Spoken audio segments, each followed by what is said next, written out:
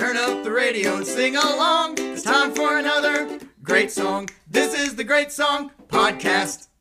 Season's greetings and welcome once again to the Great Song Podcast. I'm Rob Alley. I am JP Mosier. And we're here to celebrate the greatest songs in modern music history. We're going to tell you what makes them great, why we think they're awesome, and why you should too. JP, how you doing today, man? I am doing fantastic. So today we are kicking off a series that I'm psyched about. I don't know really how we're going to release the series. We haven't completely narrowed that down yet. But we're doing a country cooking series. Yeah. And it kicks off today with a guitar legend, a country vocal legend, a songwriting legend. Yes, preach. A bass player legend. Yes. More on that story later in the interview. Rob, tell him who we're speaking with today and what song we are covering that he made famous, that we are ironically recording on a Friday. That's right. So I actually got confused. I got tripped up in my words when we were doing our intro because I say we're here to celebrate the greatest songs in modern music history. And I was thinking about how true that is with this song today. Absolutely. This song is incredible, and I cannot wait to talk about it. This is The Weeknd. You got me, buddy. Hey, now. That's why you didn't say the artist, you silly joker. I really thought it started with the... There it is. Okay. Fair enough. Just kidding, everyone. That's Blinding Lights by The Weeknd. Yeah. No, this is... No, play the one that we're what we're excited talking about to today talk about. Is The Weeknd by Steve Wariner. Yes. Different vibe.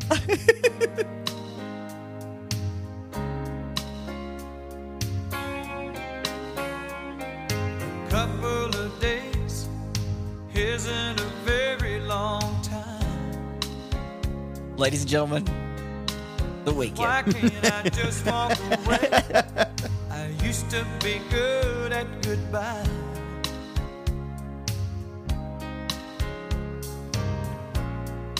But out on the water, under the stars, I let the moonlight play a trick on my heart. You had some fun for the weekend, but I'll be in love for the rest of my life. You took me out to the deep end, and I fell right over. I didn't think twice. I finally got something worth keeping, and if I can't have you tonight, at least I had the weekend. Dang it. How did we get there? What? I can't wait to hear Rob talk about it. What a heck of a song. What a absolute heck of a chorus and two key changes in the chorus.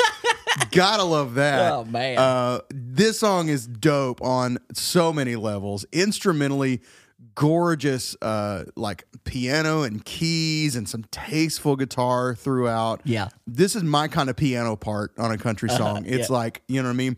Using my favorite kind of like chord extensions and stuff like that. I just absolutely. And we didn't even tell you guys, but we are hanging out with Steve Wariner at the end. Yeah, we are. So please come around and hang around Steve Actual Wariner is That's on right. the Great Actual Song Podcast. Man, and he's so much fun, guys. Yeah. He is a blast. He's Y'all are going to great. like him a lot.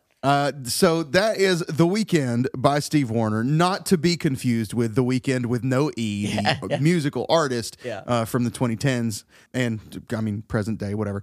But that is from the 1987 album, It's a Crazy World. It went to number one on the Hot Country Songs U.S. Billboard chart and number one on the Canadian Country Tracks chart as well. And it's just great. So the song in itself is pretty straightforward as far as the story of the story within the song. Mm-hmm. It's basically like we spent a weekend together and I used to be able to let go of these kind of things, but I met my match and now I can't get you out of my head, you know, and I got to have you and whatever. And to you, it was just a fling. Yeah. But it did something to me. It broke me on the inside. And, you know, you had some fun for the weekend, but I'm stuck. Like, I'm done. I'm stuck with my mullet and pink shirt sitting here on this stool. Yeah, man. This was 80s country. It was like this. So this could have been easily, and I don't mean this in any way to imply anything about Steve Wariner, but what I mean is this could have been a hit also by several people in like a soft rock genre, right? Yeah. If this came out in, you know, if Air Supply could have done this in 1981, Hall & Oates, anybody, like this song is so strong, and we'll hear about Steve's reaction when he first heard the demo.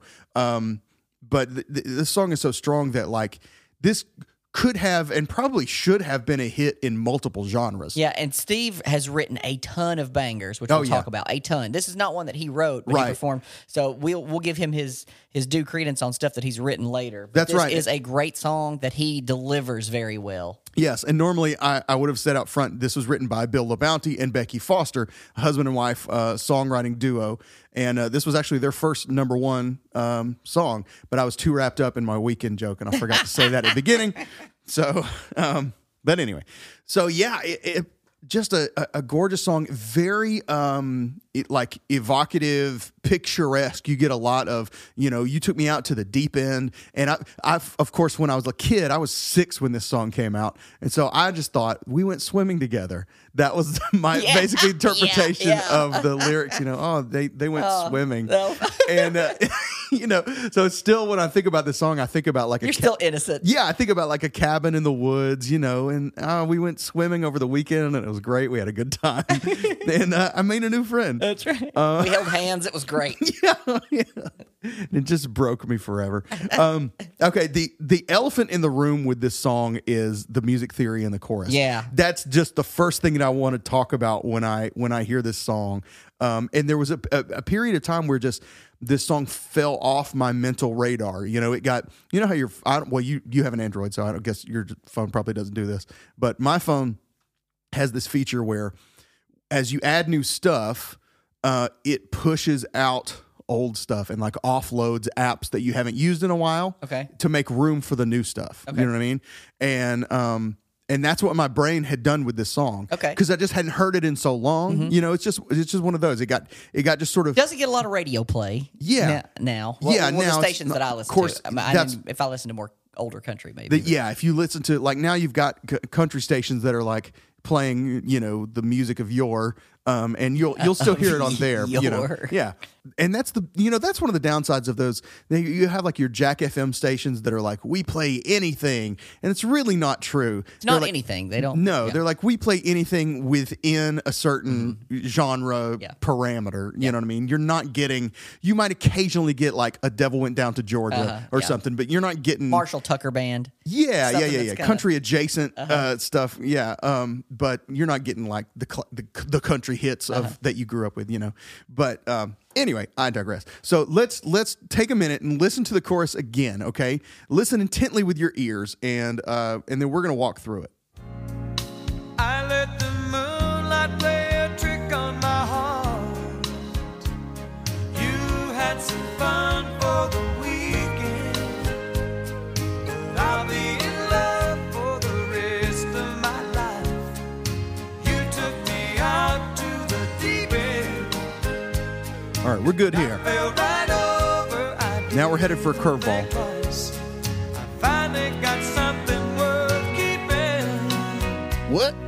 And if I can't have you tonight, at least I had the weekend. Okay, so it's like climbing the rope in gym class. You go, I don't know exactly what just happened, but I think I liked it, you know? I don't fully understand what's happening to my body right in this moment, but I'm not mad about it. It was an adventure, but I gotta enjoy it. It's just one of those things you're like, I'm going to have to investigate this more. I'm gonna have to do some work on this on my own and see if I can get this sorted out. So that got me. Sorry. We're in the key of A flat here, and we start off. I'll telegraph this. We're going to B and then coming back to A flat. So we're going a step and a half up. Here's the minor third raise that we've talked about. That's right. And what we're getting is in that first, I finally found something worth keeping. So the chords we're getting there is like an E, F sharp to a B, okay? And so now if you're in A flat, you would actually call that F flat, G flat, okay? And then to a Nothing B. like calling the E the old F flat. Right. Yeah, I wonder, honestly, if you were writing this down Do you like write on it? proper sheet music, if you would write down... no, surely you would just put an E. the key change in on that chord and call it E, F sharp, B. But you could also say F flat, G flat, C flat. Yeah, if you wanted to keep B. it in flats rather than go sharps. All you redback hymnal folk that are playing along on your organ, you might be like, give me the flats. Yeah, just give write me it all in flats. That's right. Give me all the flats. So what it does is we're in A flat, and that E chord sounds like a flat 6 chord. So you had some fun on the weekend. If that's your one, I'm pretty close. So then it's going flat 6, flat 7, which is not an unheard of move to get back to the 1, right? You get that even on a major key. Yeah. It does happen sometimes, but what it does is it goes flat 6, flat 7, flat 3, like it's what that's technically what it's doing. Yeah. So it's going, but that becomes 4, 5, 1 of the new key, and this is really neat. The melody becomes minor sounding for a second during the transition. It's really the melody hops into B before the chords actually get there. Okay, so he goes, finally found, that becomes right? That's the minor third in A flat. That's the B. Okay. So he's singing the 3, 2, 1 of the new key. 3, 2, 1, 2, 1, 2, 5, 3. And then a 3 down, right? So okay, he's already singing in the new key. Just so you know, that 3 would be a C if we're in A flat, but it's a B because it's not a 3. Yes, it's a wait. If you're in A flat, because the 3 it goes A flat, B flat, C major. Yeah, right. So you're saying if we're still in A flat, yes, flat, but he sings it as a B, it becomes minor because the melody is going to be before the chords tell you what they're finished doing. Okay. So the chords are going E, F sharp, or F flat, G flat, and you don't know what they're doing, what they're up to. That he tells you that it's going to land in B by what he's playing on top or singing on top. Yes, so it's essentially the melody goes ahead and goes into that, and it makes it sound like an E major 7. His first note, finally found, makes it an E major 7, and so but it doesn't all come together until that it lands B major chord, that B natural chord. But here's the cool thing about the melody there is that the 5 of the original key, okay, E flat, becomes the 3 of the new key. Yeah. Okay, becomes a D sharp in the key of B, which is the 3rd. Yeah. Okay, we following? Yep. So finally found something worth keeping. That note, is that okay? Was the 5 of A flat, but the 3 of the new chord. But it's a 3 of B. Yeah. Okay, that's cool. All right. Now, when we shift back to A flat, it shifts back with a 2 minor 5 in B. Okay, which is a C sharp minor, F sharp, then just up from the F sharp to A flat. Okay. Which is kind of what you think is maybe going to happen the first time when it goes flat 6, flat 7. Why not go back up to the 1? Right? That F sharp is the flat 7 of the A flat. Cool. So that's the move that it happens. And the cool thing that happens there is the melody does the opposite. Okay. The melody 3rd becomes the melody 5, which signals that we're going back to the new key. Okay. So it goes. Cool. So that's at least I had, right? That's the 3rd now. At least I had the 5, 3, 2, 1. Okay, You know what I mean? that's cool. So Yeah. it makes sense that it would happen the opposite both times because we're going from one key to a different key and then back to the original. But it's just an interesting little theory thing that the 3 becomes the 5 becomes the 3. And then in the melody, they use it again to go back to help establish the new key. Yeah. You know what I mean? These common tones can help your ear make sense of these key changes. Yeah. That otherwise you might not fully be able to grab onto. But the melody really gives you the key to unlock everything.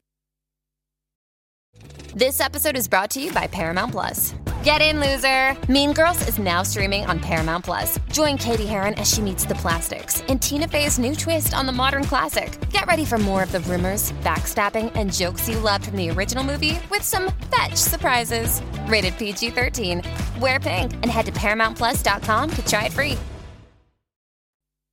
Okay. That's my thing. A lot of stuff, but it's good. Let's meet the band. Let's meet them.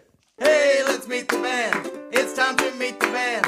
Hey, mama, let's meet the band. Let's all meet the band. All right, let's meet the band that played on the weekend. On drums, Owen Hale. He played on the 1997 Skinnerd album, 20, which was 20 years from the crash that killed Ronnie Van Zant and Steve Gaines. He also played with Toby Keith, Patty Loveless, and wait for it, Doug Stone. Doug Go Stone. ahead and single, I'll be better off in a pine I'd box. be better off in a pine box. There it is, Doug Stone. Thank you for Slow coming train by. back to Georgia. Doug always overstays his welcome. It's been a long time. Doug, it's good to have you back around. We Great missed you. wall There of he is. prison. There Wait for he it. is, Doing Doug. time. Good.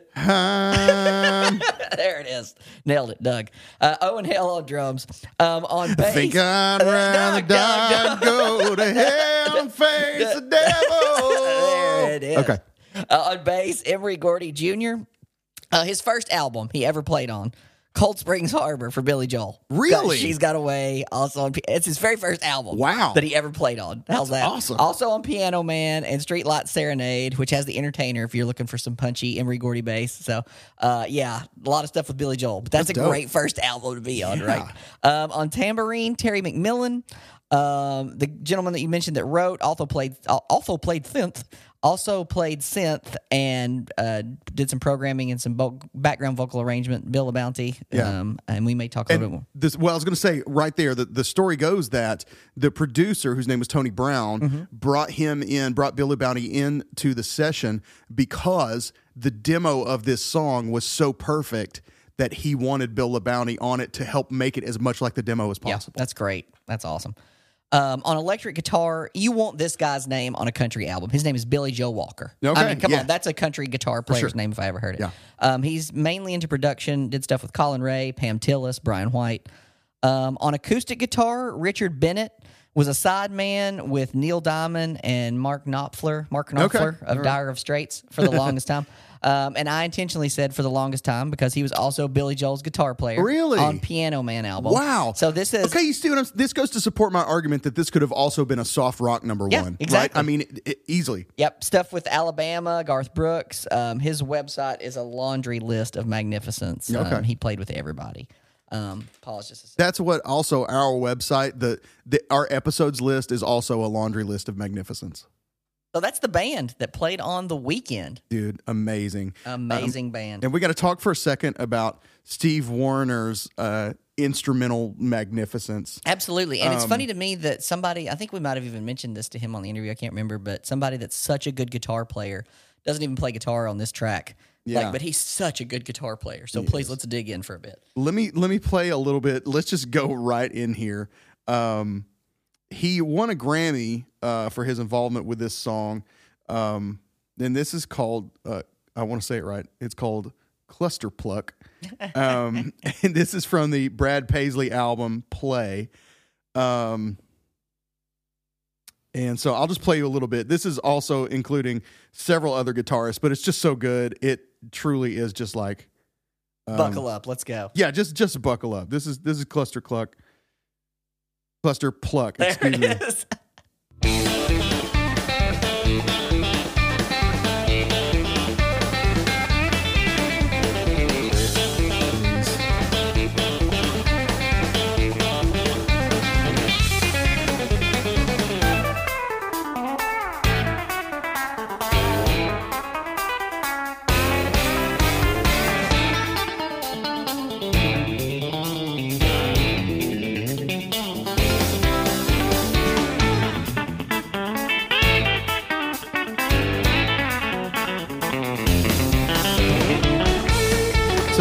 to figure out who is what order on this song.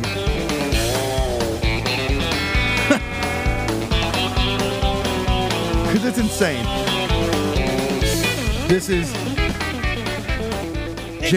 James Burton, one of the OG country guitar players. Not even country guitar, just one of the OG lead guitar players.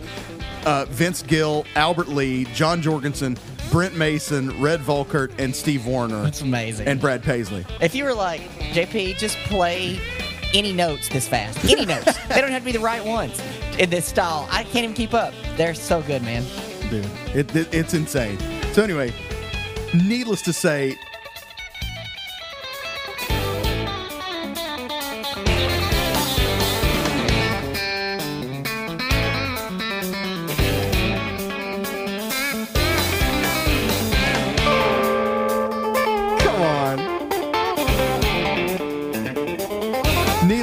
this won a Grammy for... This track sponsored by the Fender Telecaster.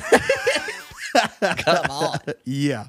That is Cluster Pluck, one of 4 songs for which Steve Wariner has won a Grammy. Your significance in pronouncing and your clarity and safety there. Did you ever eat at Fuddruckers?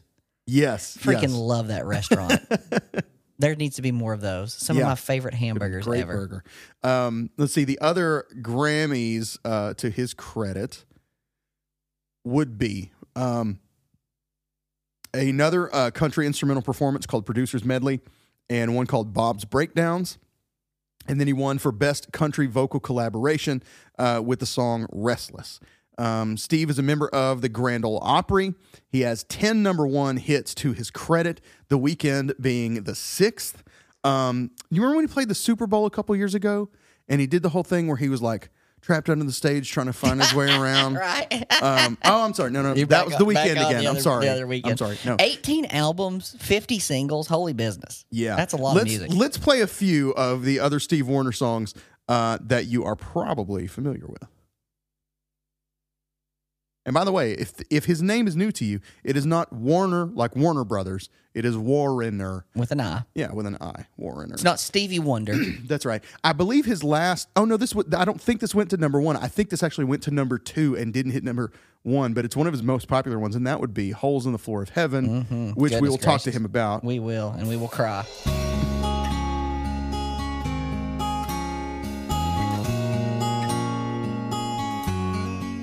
'Cause there's holes in the floor of heaven, and her tears are pouring down. That's how you know she's watching, wishing she could be here now. And sometimes if you're lonely, just remember she can see. There's holes in the floor of heaven, and she's watching over you and me. All right, everybody grab a tissue. Grab a tissue. I just now figured out how to categorize Steve Wariner. Okay? Okay. Incredible vocalist, incredible songwriter, incredible guitarist, clean-cut blonde hair. Who am I describing? Outside country music. One more time. Incredible vocalist. Okay. Incredible guitarist. Incredible songwriter. In country music? Gentle vocal. In country would outside country music. Not Keith Urban. Clean cut, short blonde hair. 80s, 90s. Who am I Curtis describing? Chapman? Stephen Curtis Chapman. Yes, yes, he is country yeah. music's Stephen Curtis Chapman. Like, and vice versa. Saddle up your horses with Saddle Steve. up, dude, doggone it. Let's see. Well, let's do some more. How about, let's actually stay on that album. How about Linda? Oh, this is a smoker right here. This was also number 1. There were 3 singles off of the It's a Crazy World album, and they all went number 1. I said, bolt upright in bed. I saw a red sky dawning.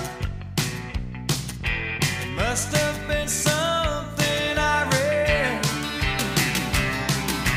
Linda, do you want to dance? Linda,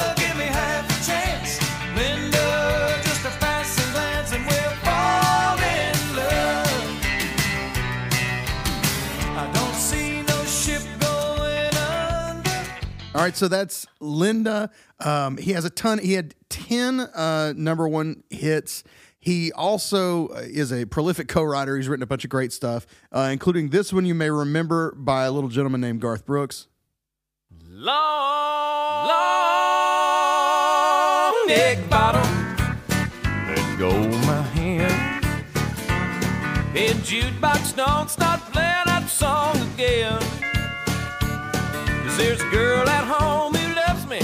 You know she won't understand. Long neck bottom, let go my hand. I mean, no big deal. No big Goodness deal. gracious, yes. What else? I don't know. Member of the Grand Ole Opry. I believe I said that. He's won 3 Country Music Awards, an American Music Award. He went on the road with Dottie West, and we'll talk about this, at age 17 after she heard him perform at the Nashville Country Club, which was not in Nashville. It was in Indianapolis. And he finished school by correspondence course while being on the road. That's crazy. At 17, which is awesome. That's like would have been my dream in high school. Man, you know? you guys are going to love the way he tells stories. It's so good. Oh, yeah. He's so fun. Yeah, we're going to get some great stories out of him. His early stuff was produced by Chet Atkins, and we got a great story about that bass player joke is awesome. And so just wait for that but one. Chet Atkins also helped him to get signed in 1976 to, I believe it was RCA at the time. He's also got cuts with Clint Black, Brian White. He had a Billboard Hot 100 crossover, went to like number 59 with Anita Cochran called What If I Said. He founded his own label in 2003 called Select Tone. In 2019, he was inducted to the Musicians Hall of Fame and Museum. And I don't know how I missed this in my first round of research for our interview with him, or I definitely would have asked him about this. But according to Wikipedia, Okay. for much of the 1980s, it says Steve Wariner developed an interest in stage magic and would often include magic as part of his concerts. I didn't know that. I didn't read that or see that. Rob loves magic. I would have geeked out with him over that. And so I don't know if I just missed As much that. as Rob wanted to be Neil Morse last week, he wants to be the guy playing guitar and doing magic, Doing magic, on stage yeah. this week. Concept record about magic and baseball. If he wants, yeah, exactly. Awesome. Hey, it's Kaylee Cuoco for Priceline. Ready to go to your happy place for a happy price? Well, why didn't you say so? Just download the Priceline app right now and save up to 60% on hotels. So whether it's Cousin Kevin's Kazoo Concert in Kansas City, go Kevin, or Becky's Bachelorette Bash in Bermuda, you never have to miss a trip ever again. So download the Priceline app today. Your savings are waiting. Go to your happy place for a happy price. Go to your happy price, Priceline. This episode is brought to you by Pepsi Wild Cherry. Pepsi Wild Cherry is bursting with delicious cherry flavor and a sweet, crisp taste that gives you more to go wild for. Getting wild may look different these days, but whether it's opting for a solo Friday binge watch or a big night out, everyone can indulge in their wild side with Pepsi Wild Cherry. Also available in Zero Sugar. So grab a Pepsi Wild Cherry and get wild. So anyway, the guy's just a legend. It was so cool to get to talk to him. I do have a couple of notes, just more on the song and the writers. Okay. I want to make sure I mention that. So Bill Bowney and Becky Foster wrote this song. They were husband and wife. They also co-wrote 2 other number one hits for Steve Wariner, and that would be Linda that I just played, and I Got Dreams, which we need to. I'll play. I'll play, and you tell the story as we're playing it. Sure. So Rob was playing this song, and I'm like, oh, I know this song. I love this song. We had a group in our church named The Presence that was fronted by my buddy Dave Passmore. And he wrote this song, but it's not this song. He has a version of this song, and I'll sing the chorus for that song on top of this one. I don't know. But anyway, it's basically a remix of this song, and I did not know those were 2 different songs. I knew both of these songs in my head, and then today just put them together, that they're the same song. He's like, I got Jesus getting me through this life. He said, He's my Savior and my guiding light. So it's that kind of concept. That's the same freaking song. Anyway, it's awesome. JP goes, I love this song, and then it dawns on him. Wait, I love this other song that's just like this. Other song that's the same song. Anyway, it's awesome. It's so great. good. So good. Yeah, man. Let's see. Also credited to Bill LaBounty, and some of them presumably with Becky Foster, but I'm not 100% sure on these. Singles for Brooks and Dunn, Jimmy Buffett, Lone Star, Eddie Raven, Sawyer Brown, Shenandoah, Tanya Tucker, Ronnie Millsap, and Bobby Caldwell. Ronnie Millsap and Bobby Caldwell both cut the same song by Bill LaBounty, and it is called She Loves My Car. Okay. Not to be confused with I'm in Love with My Car by Queen. Sure. Or She Thinks My Tractor's Sexy. Yes, right, back in Chesney, yeah. But if you think of Ronnie Millsap and Bobby Caldwell is, like smooth jazz, what you won't do for love. Yeah. And Ronnie Millsap is, country. Country. Yeah, it's like, there's a stranger in my house. But... so to think of them both doing the same song, but it's cool. I mean, it's a great song. You listen to it, it's really interesting. It actually surprises me more that Ronnie Millsap did it. Okay. Because to hear the song, I'll just play it. Yeah, play a little bit of it. I want to go for a ride in your car. I thought it was an ad, but that's the actual beginning of the song. Yeah.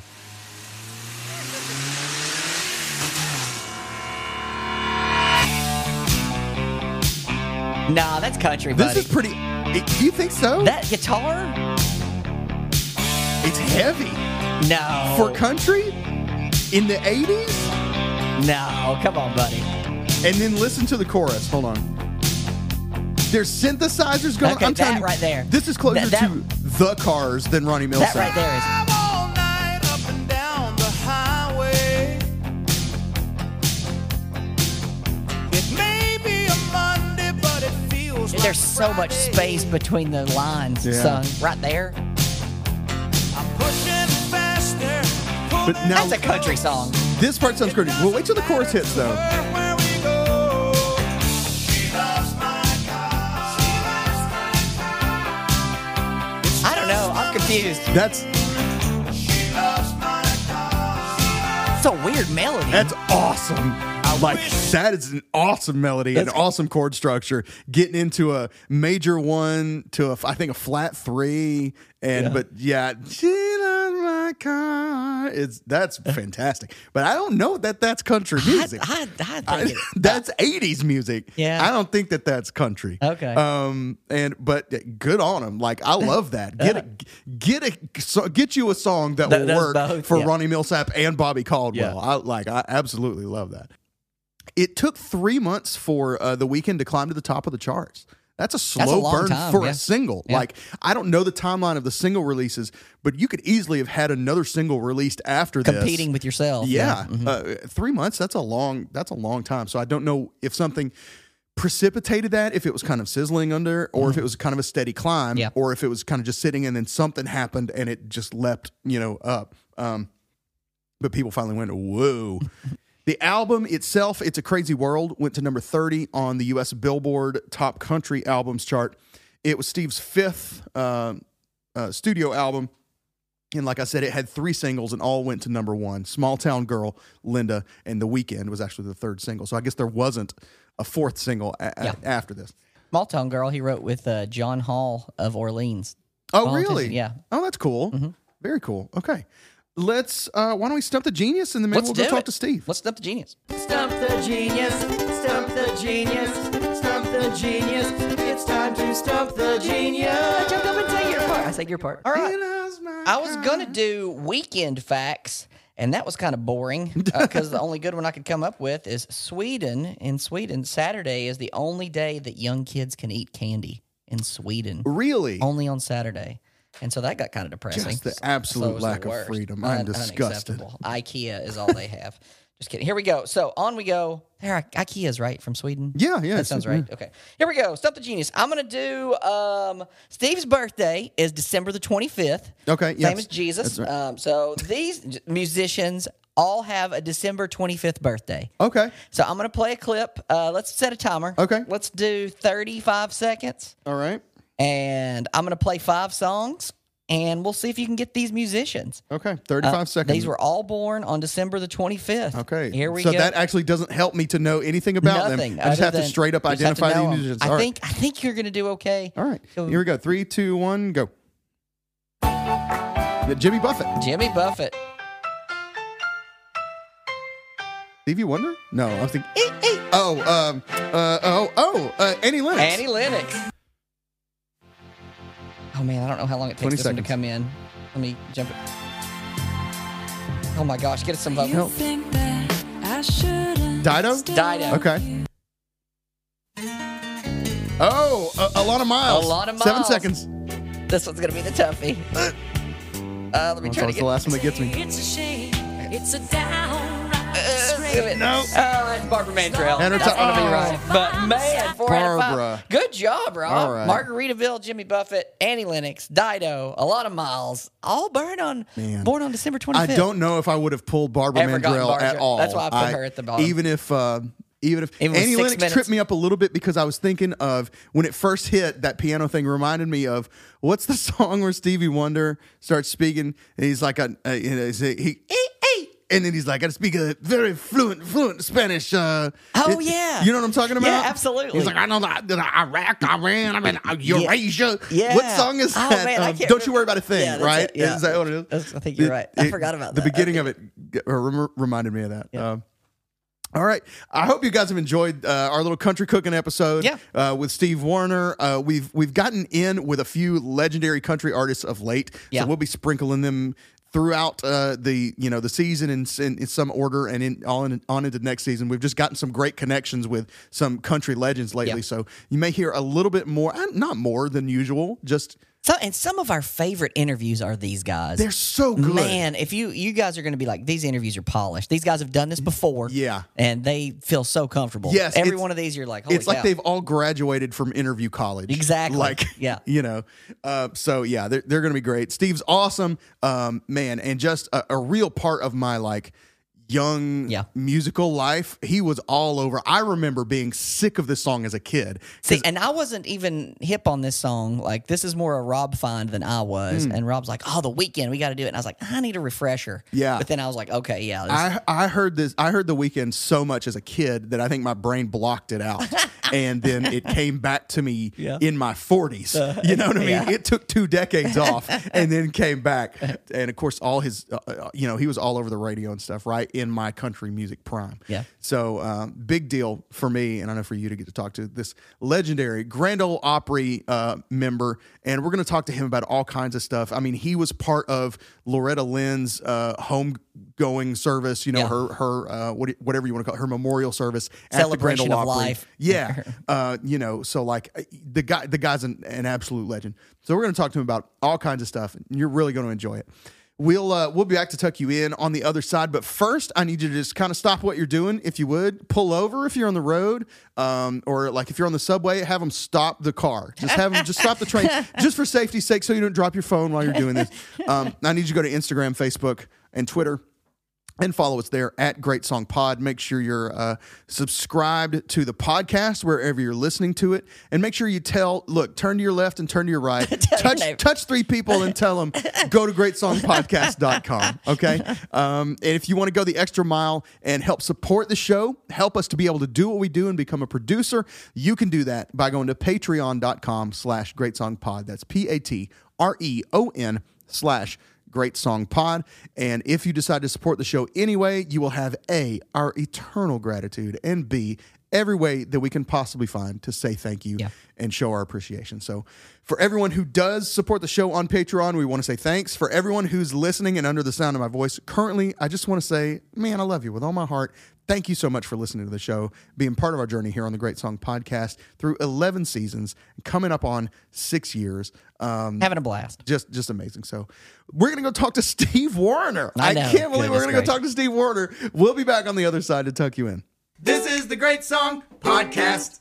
Ladies and gentlemen, as promised, we are here with country music icon, Legend. Steve Wariner. Steve, thank you so much for joining us today on the Great Song Podcast. Well, my pleasure, guys. And wait a minute, say that again. Did you say icon? I like that. You better believe it. Icon. Thank you, guys. I'm glad to be on with you. Man, it's a real treat. This is like, every now and then JP handles most of our booking and stuff like that. And so every now and then he says, "Hey, I just landed so and so," and I go, "What?" And so he was like, "I got Steve Wariner," and I'm like, "Are you serious?" That's cool, man. So, yeah, man, really great to have you today. Yeah, same here, man. I'm glad to do it. Well, let me start here. Let's go all the way back to the 1970s.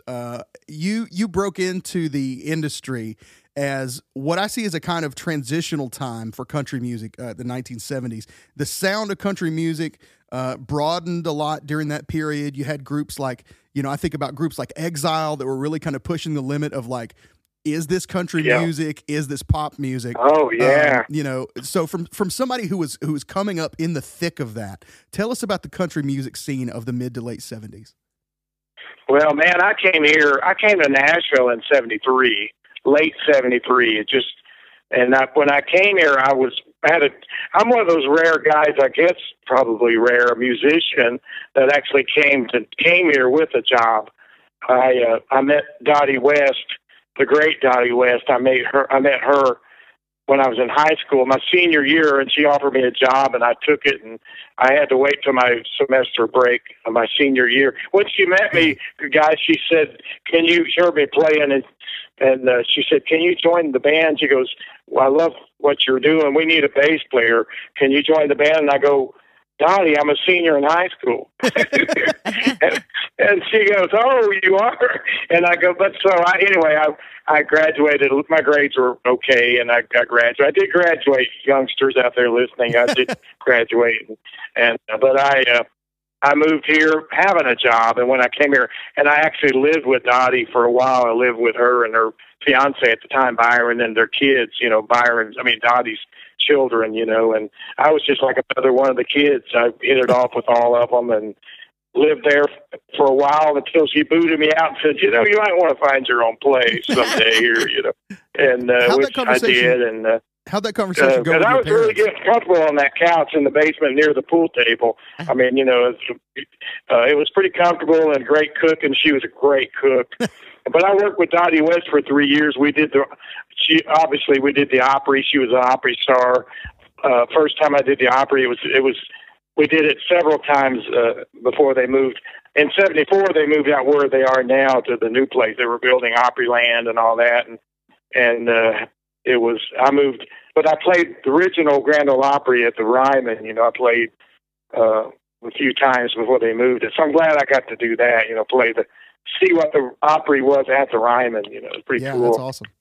That's very cool. So, but Nashville, your question, Nashville was, oh my gosh, you can't even imagine what it looked like in 1974, 5, 6, through there. It was small Nashville, little small, charming town. I wouldn't even call it a city, really. Well, it was, but I looked at it more like a town, a big town. It was really cool, and the community, the music community, was pretty tight knit. Everybody knew everybody. It was pretty small. And as soon as I was with Dottie, I worked for her for 3 years, and I started networking quickly. I just came here wanting to be a player, and I knew I wanted someday to make records, and be an artist. I never in my life uttered the words, I want to be a star. That's, to me, sometimes you talk to young people now, their aspirations are to be famous, I don't know what I want to do. I just want to be famous, but I just wanted to play music somewhere. I just wanted to go play with some players and, sit in with somebody, make a record, maybe, record. And I did that, so. Well, Rob asked you to go back to the 70s, so I'm going to take you back even further than playing Here Comes My Baby with Dottie West. What is it like to share a birthday with Jesus? You're born on Christmas, December of 20. Do you have to share gifts? I mean, not with Jesus, but like you have to separate. Like, this is birthday gift, this is Christmas gift. My wife's birthday is December the 23rd, and she's like, you have to tell me, like, I need my birthday gift. She totally understands. We have the same. Basically, we have the same birthday because she knows exactly what I'm going through. And Larry Gatlin told me once. He says, "Hey, you're born on the same day as Jesus." He goes, You're never going to top that one, are you?" And I go, "No, never." And Rob made a good point. He figured that's probably why your middle name is Noel. Did that have anything to do with it? I think so. And it's funny, y'all. It was when I was in school. If the conversation ever came up, hey, what's your middle name? And I would go, oh, no, they're going to come around to me, And I was so worried that they were, Noel, oh, my God, might as well be Santa Claus middle name, you know, but I was so worried. But I even went so far as I would say it's Noel, you know. Really? Yeah, it's Noel. Yeah. But, you know, here's a phrase as a kid growing up, here's a phrase that I got really accustomed to. I bet your wife, too. Hey, happy birthday and Merry Christmas. Merry Christmas, yeah. And then they hand you one present and you go, man, you know. But that was, you know, that was my childhood. But I guarantee you one thing, when I got married, my wife, Karen, she does not, it is a law. She lays the law down. There's no such thing as putting Christmas paper on a birthday present. And there's always going to be a birthday, just a birthday, usually a cake, or, well, there always is a cake, but a little bit of a celebration. Not, I mean, you can't compare it to Christmas, but we always have it in the evening, like after all the whole Christmas hubbub is pretty much winded down, and like about 9 o'clock or so, then we go, I always go, I got some more presents. Oh, cool, you know. And then she makes a cake usually, or gets a cake, and so she goes out the way. My point, though, is that she will not crisscrossing at all, because she knows I had that my whole life, you know. And I don't. It's okay, because my mom and dad.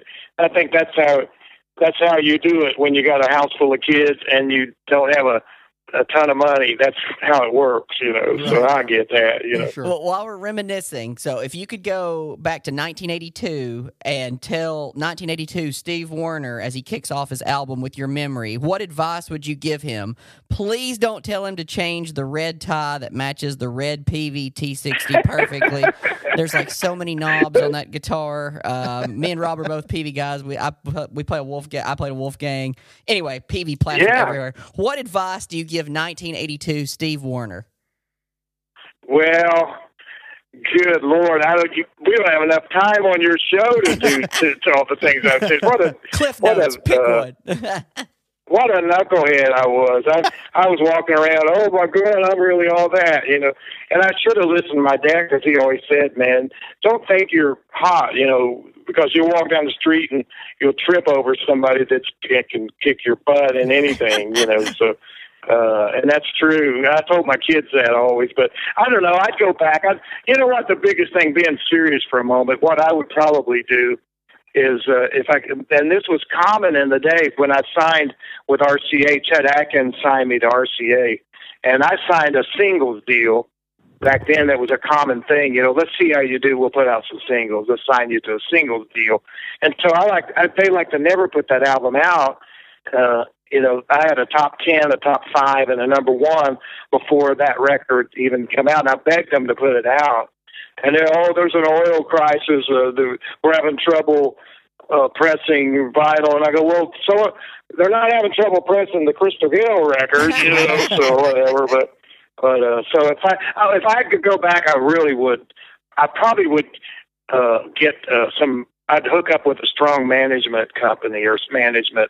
Back then, a lot of artists didn't have management. It was real common, you know, for a guy like me starting out to not have management. That changed for that next generation. You know, there was hardly anybody, artists that they weren't represented. You know, when you don't have management, the labels can kind of, you know, as great as they are, there's nobody there to represent you. You know, they can do what they want pretty much. And you're a young guy going like, oh, that's great, let's do it. You know, and you need somebody looking over, making some of those wise decisions and hard calls, you know. And I didn't. It was just me, a single guy, knucklehead me, just living, playing a T60 PV, and you know, it was you need to, if you're starting out on a label like that, even in the world of back then, it was smaller music. Country music was in its infancy, really, as far as you know, the Music Row we know now. It was like nothing like that. It was you know, that sounds like, it feels like 100 years ago. It was such a different world. But I would come in blazing with like Waylon. I always loved Waylon because I was on RCA. Waylon was there too, and he always had a really strong management. Of course, he was Waylon, but I always thought, man, that's what you need is. You got New York lawyer management, man. They're coming in hot, man. So that's what you need. Well, you definitely let your style continue on. And even the video for the weekend, you're rocking that awesome mullet and pink shirt and everything. So got the video vixen country style in there with you. You mentioned Chet Atkins, and I know Rob's got something on Chet that he wanted to throw at you. Yeah, I wanted to ask you just a couple things about Chet. I know obviously Chet has been a big influence in your life, both musically and professionally. And so I wondered if you would tell us a little bit about that. And please do include your story about getting fired by Chet Atkins. That's not a question I would normally ask somebody, but I love that story so much. Absolutely. Well, see, I met Chet through a guy. Well, let me back up just a little bit. I'll do a condensed version of this because I don't want to bore you guys to death. But think of this: 1976. I go out. I'm working for a guy named Bob Luman. Luman, and you need to look him up, everybody, because he was a rockabilly star in the 50s, and then he went on to do country music. He had huge country hits. Let's Think About Living, and Neither One of Us Wants to Be the First to Say Goodbye. He did those and was huge. I played with him for about a year after Dottie West, and he was a dear friend. And he was going to make a new album, and he called me. I was touring with him, and he said, "Man, I've heard some of your songs. I've never had any songs cut at this point, and I just was writing every day." And he said, "I'm going to cut some of your songs, and I'm going to be cutting at the House of Cash out in Hendersonville." And he lived in Hendersonville, by the way. He lived on Caldwell Drive. And then one of his neighbors was Johnny Cash, and the other neighbor was Roy Orbison. And he said, one of my neighbor's going to produce an album on me. And I went, uh-oh, this is going to get good. And he goes, and I want to do some of your songs, and I want you to play on it, bass. And I go, done deal, man. So I go out to the House of Cash in Hendersonville. Don't even have a bass with me. I go to a music store in Hendersonville and borrow a bass. And I go to the House of Cash and walk in, and there's Johnny Cash in the control room, and Bob motions me. I'm setting up my gear, and he goes, "Do that song for John." And I sang the first song he wanted to do, and Johnny Cash goes, "I love it. Let's cut it." And I go, "Oh my God, I just got my first cut." Right. And then Johnny Cash did this 4 times. He cut 4 of my songs on this album. That's amazing. And the album is called Alive and Well, Bob Luman. And I played on it, and the guitar player that came in on the 2 o'clock session was Waylon Jennings. He played acoustic at 2 o'clock on the session. Cool. I'm getting to the Chet Atkins thing is why this story probably feels like it's rambling, but the session guitar player on the session was a guy named Paul Yandell, and he was Chet's right-hand guy, had been for years. And they were super close, and he toured with Chet. Well, he came over to me during one of the breaks, and he said, "Man, I like your songs. If you'll get a tape together of some songs that," he said, "I think Chet would love to hear you." And so I ran after the session and cut some stuff and took it to him, and he took it to Chet, and Chet heard it and called me. And I was up in Kentucky at my mom and dad's, and my brother used to call me, my older brother Kenny used to call all the time, and he would always mess with me. He was one of those guys, and he would go, "Yeah, this is Merle Haggard, is Steve around?" And I would get on and go, "Shut up, Kenny," And so Chet calls me at my mom and dad's, and he goes, "Yeah, this is Chet Atkins. Is Steve Wariner there?" And I go, and I answered the phone, and I go, "Kenny, shut the hell up, man," And it was Chet. It was really Chet. And so Chet said, "Man, I want you to come down. I want to meet you. Paul gave me that tape, and I want to meet you." And so I went down. That's what led to me recording with Chet. And we started making records. He took me in Studio B, and we started cutting some things that kind of as a test. He had me play guitar for him, and hands are shaking. I'm going like, I'm freaking playing for Chet Atkins. Right, no big deal. And he recorded me, put me on tape, and then it led to me getting he signed me eventually to that contract. But Bob Luman passed away, 42 years old. I had about $10 in my pocket, down here with no, really couldn't afford tomorrow's meal probably. And Chet knew that, I think. And he's while we were trying to make some records, he said, "Why don't you come on the road? I need a bass player. Come and tour with me." And so I started touring with Chet, playing bass, and Paul was in that band too. So it was great, man, a great band. We toured Europe, and it was just unbelievable. And And one story, and I'll get to the firing in a minute. One story too was one time in Alaska I was playing, and he introduces the piano player, and I'm playing my bass, bump, bump, bump, bump, bump, and I see Chet coming my way, and Chet bends over and whispers in my ear, and says, and I'm thinking he never comes over to me during the show here, and Chet Atkins bends over and says, "Has anyone ever told you you're the world's greatest bass player?" Oh man! And I say. And I go, "No." And he goes, "Have you ever wondered why?" And then he walks back, and nobody on the planet heard it but me. That's great. Is that awesome? That's fantastic. great. I love that. Now, in the meantime, I went in his office one day. After that, not long, I toured with him for a while, and we had some records that did okay, some singles. We never did hit a home run. So he called me one day and he goes, "You should go with another producer." He goes, "I'm starting to slow down and I'm not really doing it much." And he said, "You can still tour with me, we'll still tour, but you really should go." And I went with Tom Collins. He produced some records on me. Well, we put out a record called Your Memory, and it was top 10. It went to 7, I think. And it was a hit all over radio. And Chet called me and said, "Hey, come in. I need to talk to you." And so I go in, and we just got back from a tour, and I go, "Yeah, what do you need, Chet?" And he goes, "Well, I see you got a top 10 hit record." I go, "Yes, sir. It's cool, isn't it?" And he goes, "Yeah, that's great." He goes, "That's great, man. I'm happy for you." And I go, "Well, thanks." And he goes, "You're fired." And I go, "What?" He goes, "You're fired." And I go, "What do you mean?" And he goes, "You need to get yourself out there and get your own band and get it going, man. You got a top 10 hit record. You need to get out of here and get going." And I go, "Okay." He fired me, and then we were best friends up until I was with him a week before he died. We were super close, and every time I saw him, if it was in a crowd of people, he would always, when he saw me, even to the end, he would say, "Steve, I thought I fired you. What are you doing here?" That's great. Well, but he was the best, man. He was my pal, and I miss him every day. That's great. Well, there's so many, we have a list. I'm like, I don't know which thing to talk about with, because I was going, well, let's go Long Neck Bottle with Garth. And I'm like, no, let's go Nothing But the Taillights with Clint Black. And I'm like, wait a minute, let's go Where the Blacktop Ends with Keith Urban. So I'm like, wait, I got to pick one because we're on a time limit. So I'm going to go a little deeper cut. Small Town Girl. Actually, let's go one more. I'm going to go one more. If I Can Make Living Out of Loving You. It's going to hit heartstrings because Rob loves a good parenthesis in a song title. I do. Love it. That's his thing. I do too. Really? Something about that. I like it. I don't know. Isn't that weird? It adds some Rob, subtext you're weird or like something. me, man. Yeah, man, absolutely. That's a Rob thing, and I am a huge Dave Loggins fan. Please come to I Boston. love Dave Loggins. I just had a conversation about him a few days ago. Yeah. We're talking about Dave Loggins, and what a writer. I wrote a bunch with him.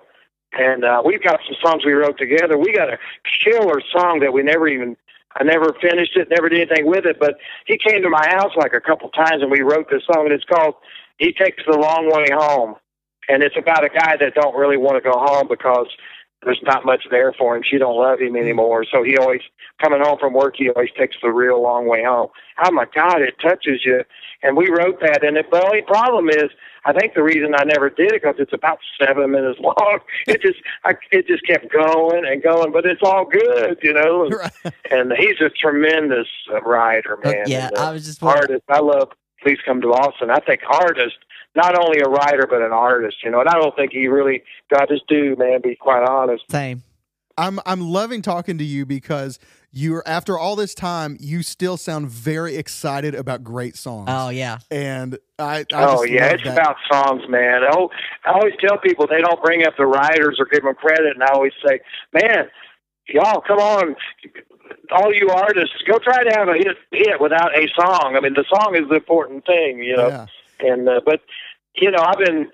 Like you heard me a minute ago, my first cuts I had was 76, with those 4 with Bob Lumen, produced by Johnny Cash. About a week later, I got a Conway Twitty cut on I'm Already Taken, a song that I had a hit with in 2000. Man. And then I started having hits. I started having cuts by other people. And I remember one of those cuts that I did with Bob Lumen, I remember I pulled into, it was at Tusculum over in Antioch, and South Nashville, and I pulled into the parking lot. Summer, real hot day, summer, and a real good-looking girl pulls in right beside me with her windows down, and there's a Bob Lubin. My song I wrote is playing on her radio, and you're talking about a lesson in restraint, because I was wanting to go, hey, I wrote that song, and it was one of my songs that Bob cut.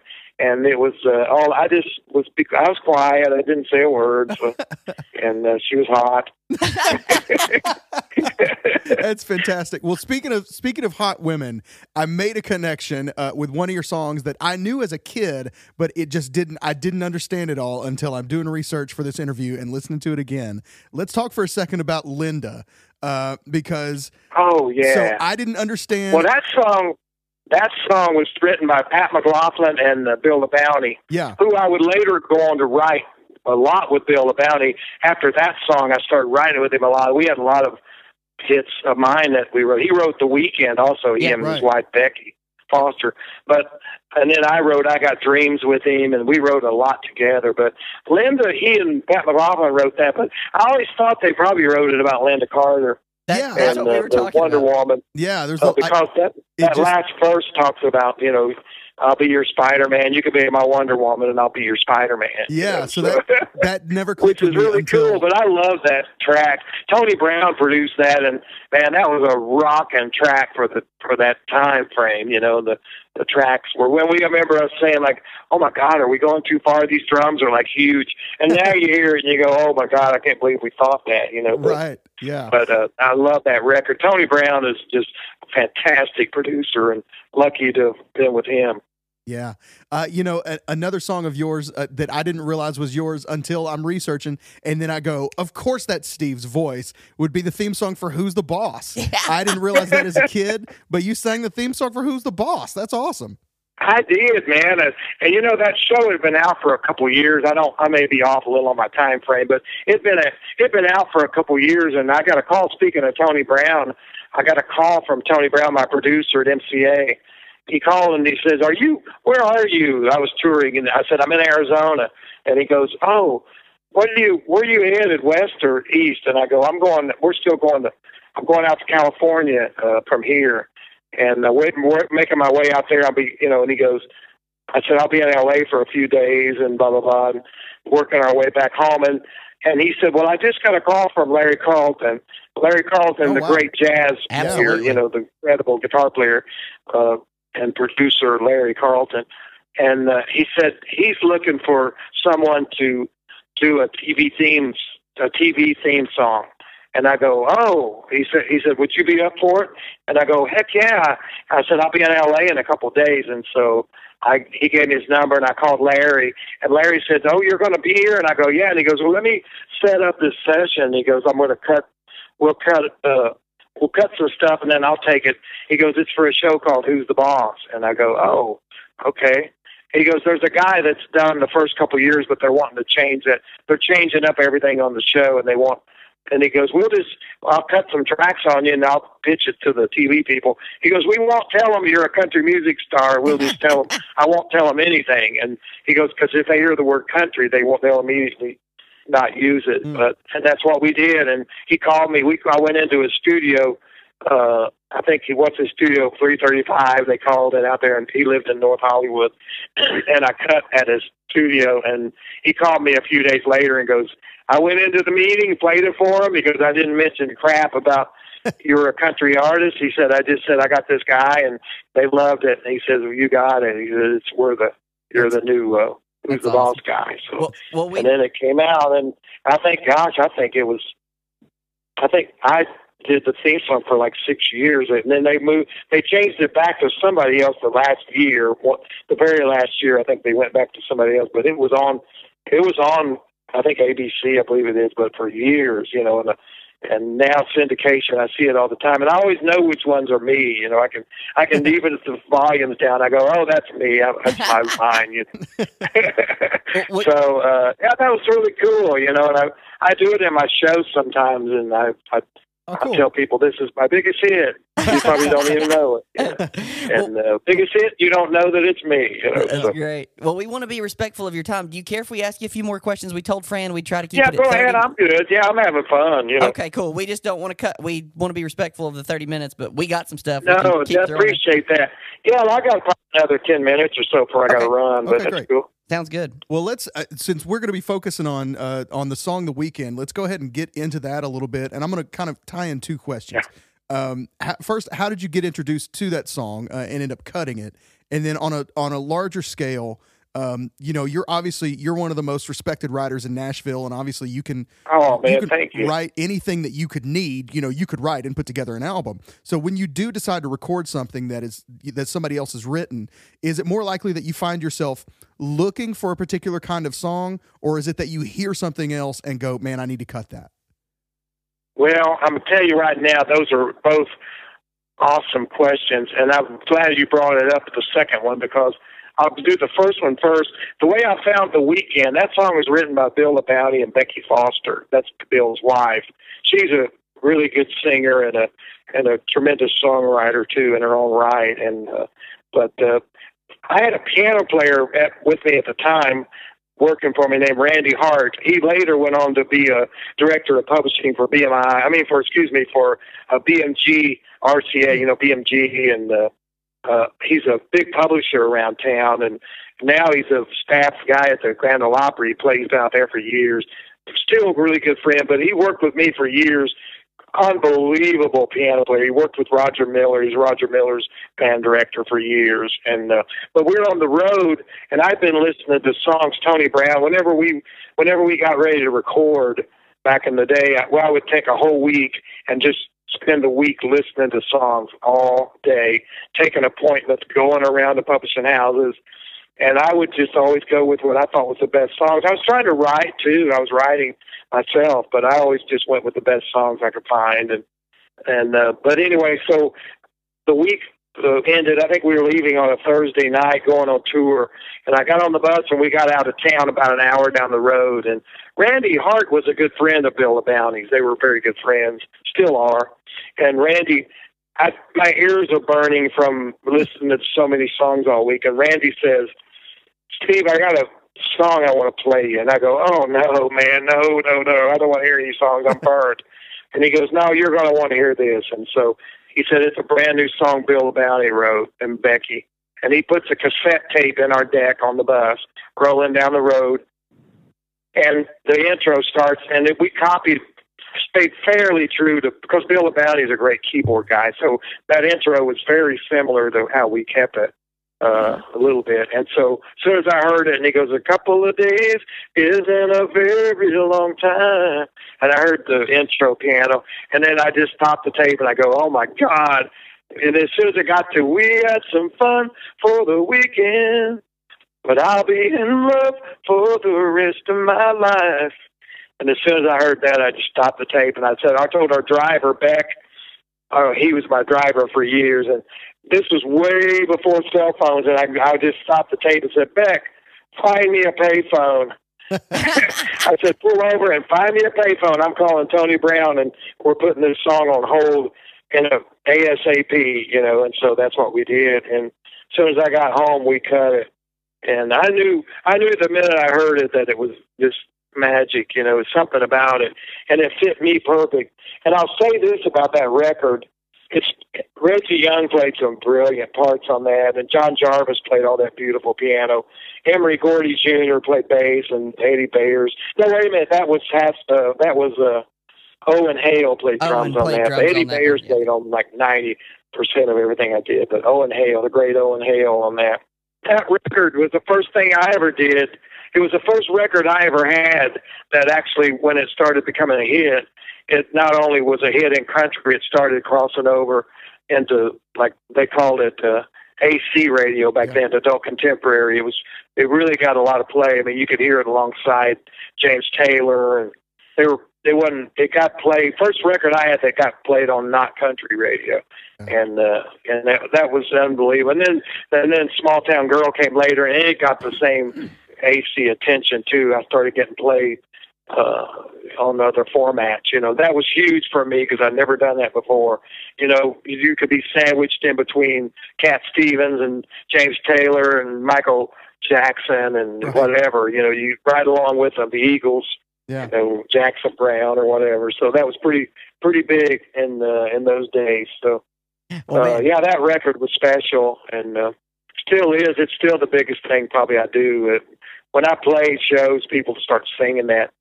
I can stop and they'll just take over. That's the one that I have to do. The Weekend is always probably one of the biggest I've ever done.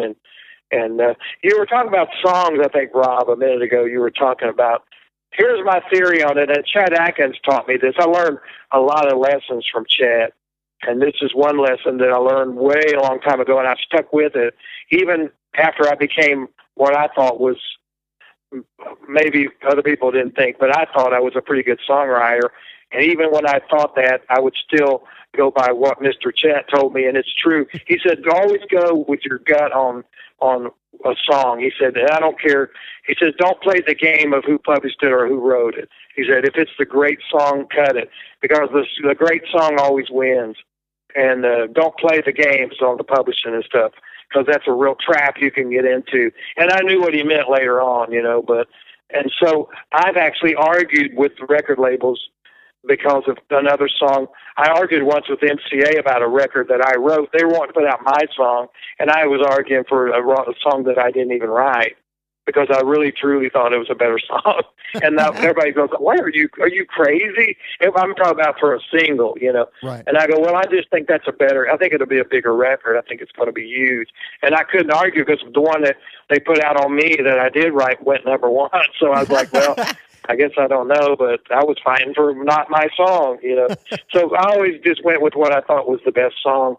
And I may have a lot of songs that I was pitching as well, but I was hoping to get cuts, and I did. But like, for example, Life's Highway, that song had been passed on by two other artists, big artists, had heard that and passed. And Tony Brown played it for me, and I just flipped. And I said, "Oh my God, I love this. We got to do it." Roger Murray and Richard Lee and wrote that. And then Tony said, "Well, two other artists were passed on it." And I go, "I don't care what they think. I'm doing it." I always think that a song finds its way home because it'll make its way to the right artist, and I really believe it. And I got songs that I passed on that's silly. I passed on "You Needed Me," by Anne Murray. Yeah. Man. Hey, well, and but I just thought that was a girl song, and I still do, and that's why I passed. I passed on "No Stranger to the Rain." I passed on that Keith Whitley song. Really? Okay. And but they passed on "Life's Highway," so somebody did. So exactly. whatever. But they found their way That's home. all Right. comes.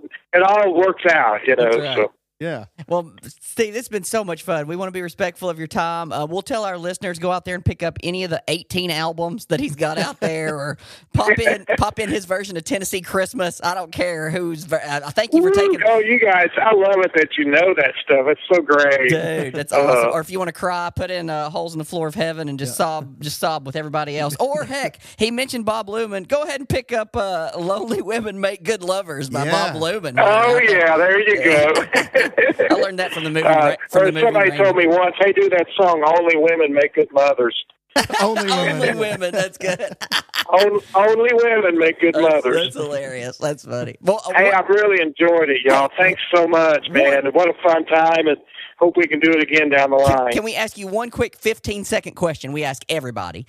Absolutely. You got it. You're on tour, either playing with a group, doing solo stuff, and you go into a gas station. What is your gas station snack food of choice? Oh, my gosh. You know what? It'd probably be a Mr. Good Bar. Mr. Good Bar. I'd probably grab a Mr. Good Bar.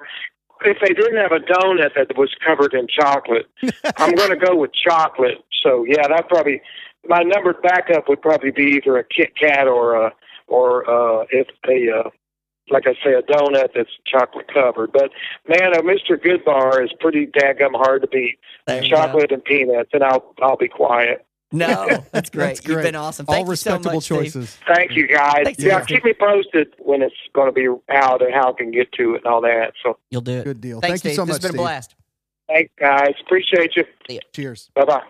This is the Great Song Podcast.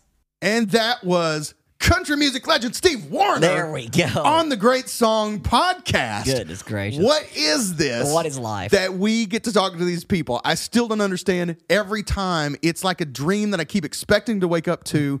I don't know how we've gotten here. It's amazing. I really don't.